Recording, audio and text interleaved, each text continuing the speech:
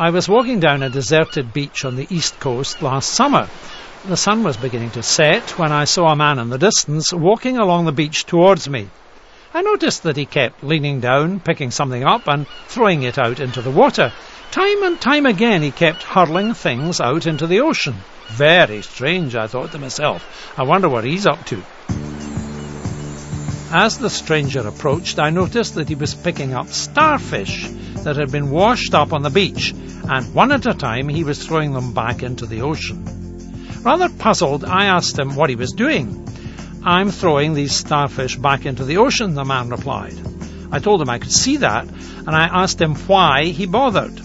He told me that since it was low tide, all the starfish would die if they weren't thrown back into the sea.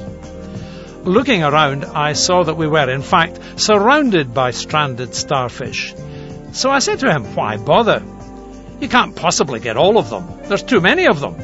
This must be happening on hundreds of beaches all up and down the coast. You can't possibly make a difference." The guy smiled, bent down, picked up another starfish, and as he threw it back into the sea, he looked at me and said, "Made a difference to that one." Couldn't argue with that.